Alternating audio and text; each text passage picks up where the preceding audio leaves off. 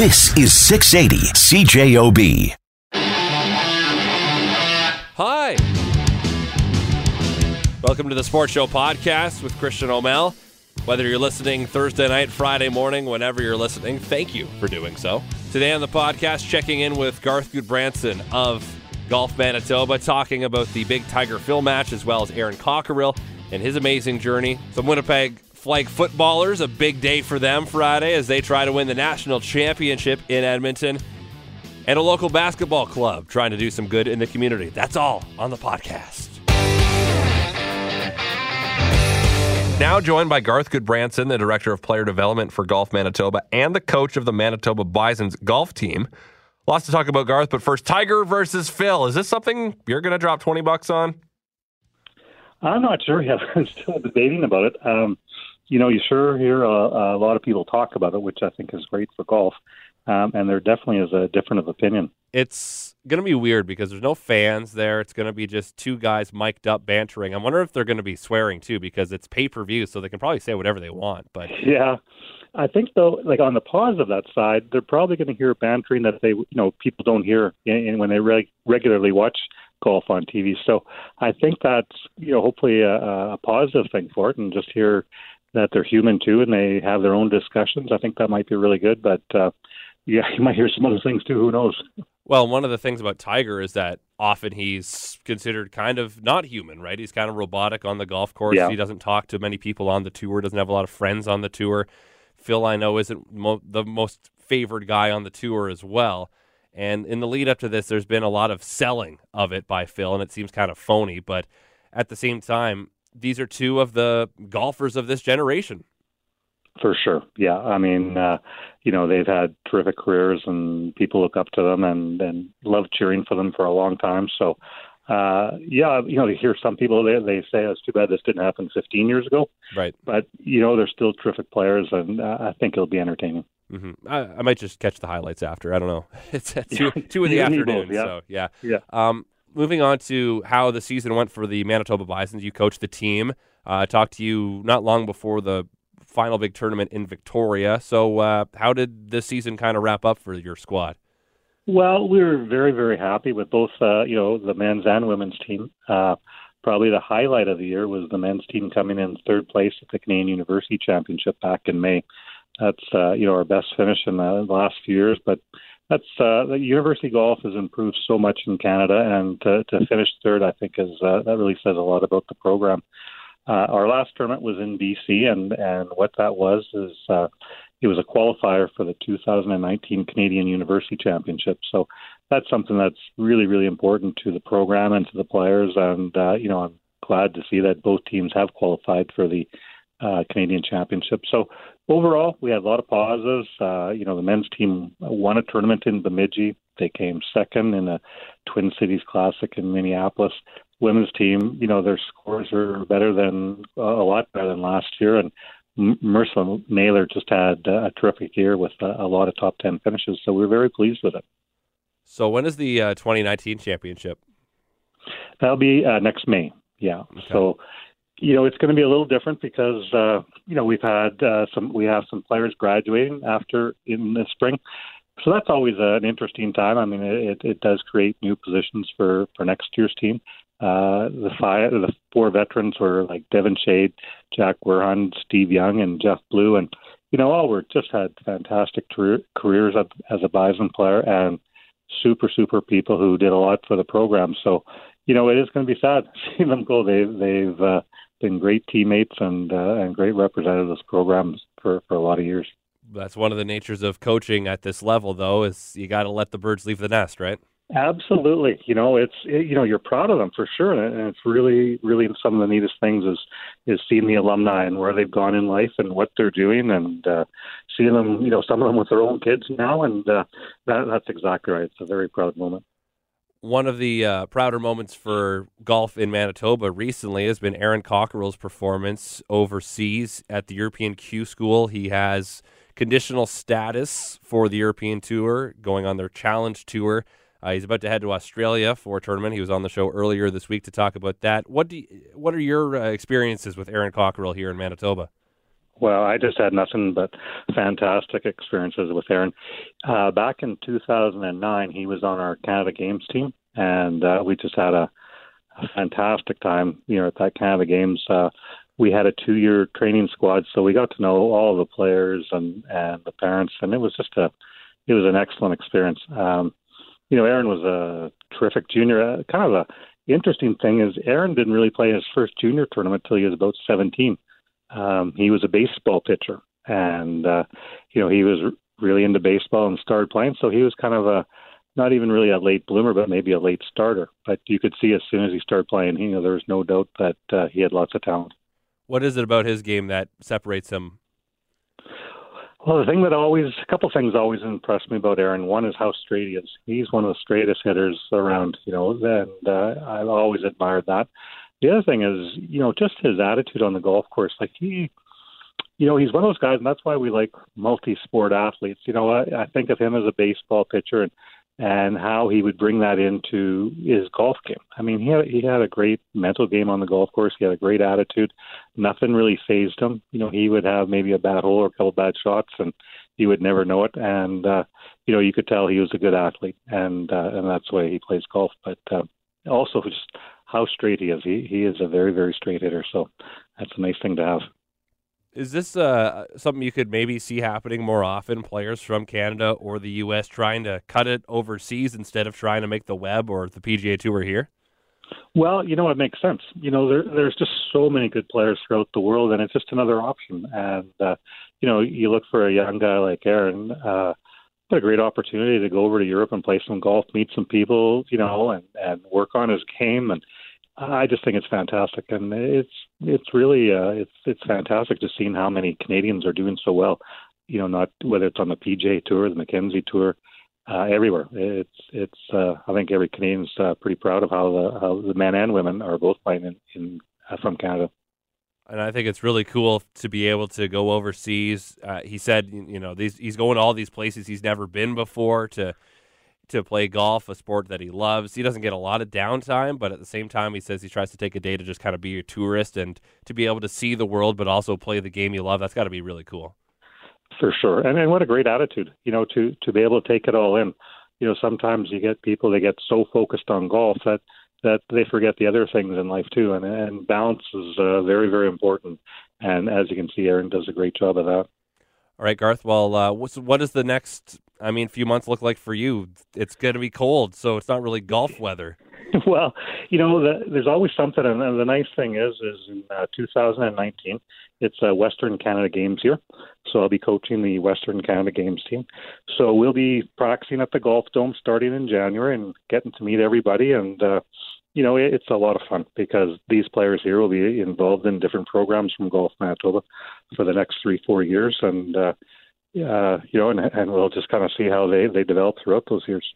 Well, I appreciate you taking time to talk today. Enjoy your winter, and we'll see you on the course in the spring. Okay, great. Thanks a lot there, Kristen. That's Garth Goodbranson, the Director of Player Development for Golf Manitoba, also coaches the Bison's golf team. There were 10 regional CFL NFL flag tournaments across the country recently, where more than 75 teams and over 700 kids played, and 10 teams have emerged and qualified for the national championship in Edmonton tomorrow. Takes place in the Fieldhouse at Commonwealth Stadium starting at 11:30 a.m. The playoffs begin at 4:30 p.m. Playing for a berth in the NFL Flag Championship during Pro Bowl week in January in Orlando, Florida, where they'll compete against other international flag teams. So each province sending a team to this tournament in Edmonton, and Winnipeg's representative, the Tuesday Night Tykes, coached by Andy Wall, who joins me now after corralling 10, and 11-year-olds into a hotel. Andy, take me through what tomorrow looks like for your team. We get up, we have a team breakfast, and then we're off to the Commonwealth building here in Edmonton, and we'll play 4 games, and then out of that, the top 2 teams from each division, there's 2 divisions, 10 teams, there'll be 2 playoff games for a championship, and that'll be, a Canada-wide one. How many kids do you have on the team? 10. 2 girls, 8 boys. And so do they all play at the same time, or how does the flag football work? It's 5-on-5, so 5 will play on offense, and 5 will play on defense. How excited are they to play tomorrow? Oh, they're super excited. These kids a lot of them have been playing together since they've been about 7. And for them to play on a big field like this, was the regional at Investors Group Field? Yeah, it was at IGF, and they've actually gotten to play there a whole bunch of times because they all play tackle too. It's less about the stadium and more about getting to play in the tournament and represent Manitoba. They're pretty pumped up about. Do you have a kid on the team? Is that why you coach? Yeah, my son's on the team. Okay. And I volunteer in the community, so it's just kind of I've always done volunteer work, and this is one of the ways to kind of give back, right? Right. So when you see the kids out there having fun, how does that make you feel? Proud. It's crazy, and they're all friends. They have sleepovers. They're buddies. It's great. It's more than just about the wins and the losses, right? They've built relationships. Absolutely. So what are your chances tomorrow in terms of the rest of the country? How do you stack up? Do you know? You know what? We honestly have no idea. We haven't seen any of these teams, so that's the part we're real excited about. Having said that, these kids just winning a provincial championship in tackle football in their age group, so I'd be surprised if we're not competitive. All the teams had to win regional tournaments to get here, so I think everyone's going to be competitive. Do you get to stay for the Grey Cup? No, we don't. Unfortunately, we come back on Saturday. Okay, so it's a pretty whirlwind couple days then for the kids. Yeah, it's whirlwind, and obviously if the Bombers would have been here, maybe we'd have debated staying an extra day and make our way back, but unfortunately it didn't work out. Yeah. This team, Tuesday night Tykes, I guess you play on Tuesdays. That's where the name came from? Yeah, and there's a Netflix series called Friday Night Tykes with a bunch of over-the-top football coaches and players. And we did it as a parody joke because a lot of the parents watch it, and that's how we came up with Tuesday Night Tykes. And it's actually, I think it was our quarterback that threw out the name, one of our 11-year-olds. It kind of stuck, and we all had a chuckle, so that's what we went with for the name. Okay, well, have fun with the kids tonight, getting ready, getting some sleep. I don't know how that'll go at the hotel, but I'm sure you'll have a great time over the next couple days, Andy. Well, hopefully you can interview me when we go represent Canada in Orlando, Florida. So let's hope. All right, Andy, take care, and good luck buddy. This weekend. Andy Wall, the head coach of the Tuesday Night Tykes, Manitoba's entry into Winnipeg's entry into the NFL CFL Flag Championship. It's just called the NFL when you advance to the Orlando one, but good luck to them. That's got to be a lot of fun to be able to go to the Grey Cup. Feels like a huge deal, right? So good for them. Joined now by Candace Perkins, is volunteer coordinator for Team Crossover Basketball Club. Candace, first of all, tell me about Team Crossover Basketball. So Team Crossover Club is 6 teams. There were 2 clubs who joined together to create Crossover Basketball. So it was the Team Flex Basketball Club and the Team Fury Basketball Club. So now they've joined together to create Crossover, and there are 6 teams altogether ranging from ages 10 to 17, 18. Okay, so what's is there a league that this club plays in? They play in the Winnipeg Basketball League, so okay. Yeah. And how many people or how many, kids are involved in this? I would say close to 60, 70 kids with all the teams.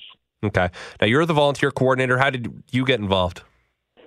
I got involved because my son was actually on the original Team Flex. So it was very important to the coach that the kids get a different look at the community, and that was through volunteering, and that I'm very passionate about that, so I stepped up to help with that. So what does your position entail before we get into what's happening this weekend? So my position is just to look for events or opportunities for the kids on the basketball teams to get out in the community and give back and volunteer. That sounds kind of unique for a kids group to have somebody that's, their task is specifically to find spots to give back in the community. Yeah. Yeah, no, it's good. I think it adds a little something to the club, right? A little something extra rather than just the basketball. Right. So this weekend, there is a food drive that the Crossover Basketball Club is putting on. Yes, there is. It'll be at the Save on Foods on St. James Street, and they'll be collecting food donations and cash donations to support Winnipeg Harvest. And this is both Saturday and Sunday? Both Saturday, Sunday. We'll be doing it from 10 to 5. Okay. Is this the first year that this food drive has been done? This is the second year, actually. The first year we only did the one day, but last year we collected 650 pounds of food to donate. So it was a good year. Very impressive. So you're spanning it over the weekend. And what was the reaction from the kids last year when they got involved in this? You know what? The reaction from the kids is always really good, and it makes me want to keep doing it. They have a lot of questions they like to know because they're usually they're not experiencing this. So to get involved in the community and see a different side of it, you really see them want to know more and understand it more. So I like that. And they feel the responsibility they have as people with some amount of privilege to be able to give back like this. Yes, that's exactly it. So this weekend then, how many people will be at the site? Is it all the players kind of taking shifts being at the store? Yeah, you'll have kids from all teams taking half-hour to hour shifts. So it'll be a mix of all the teams. Okay. And is it just kids going out, parents joining them? What's the split there?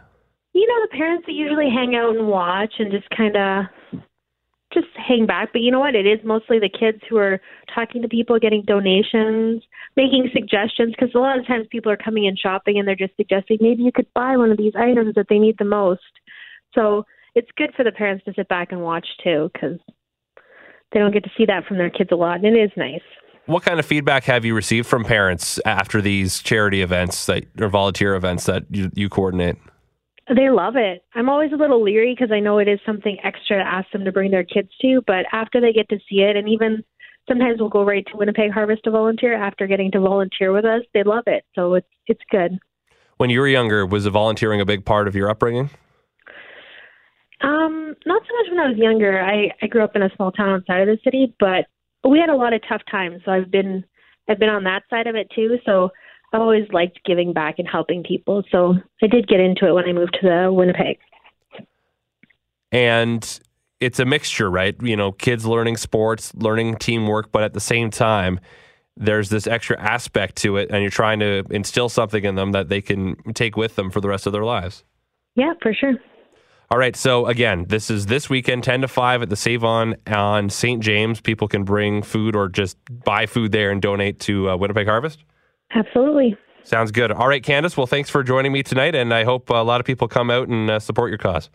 Thanks so much for having me. All right, that is Candace Perkins, a volunteer coordinator for Team Crossover Basketball Club, holding a food drive this weekend. If you go to the Save-On Foods on St. James, you can help out. Of course, Winnipeg Harvest, many ways to get involved with Winnipeg Harvest this time of year.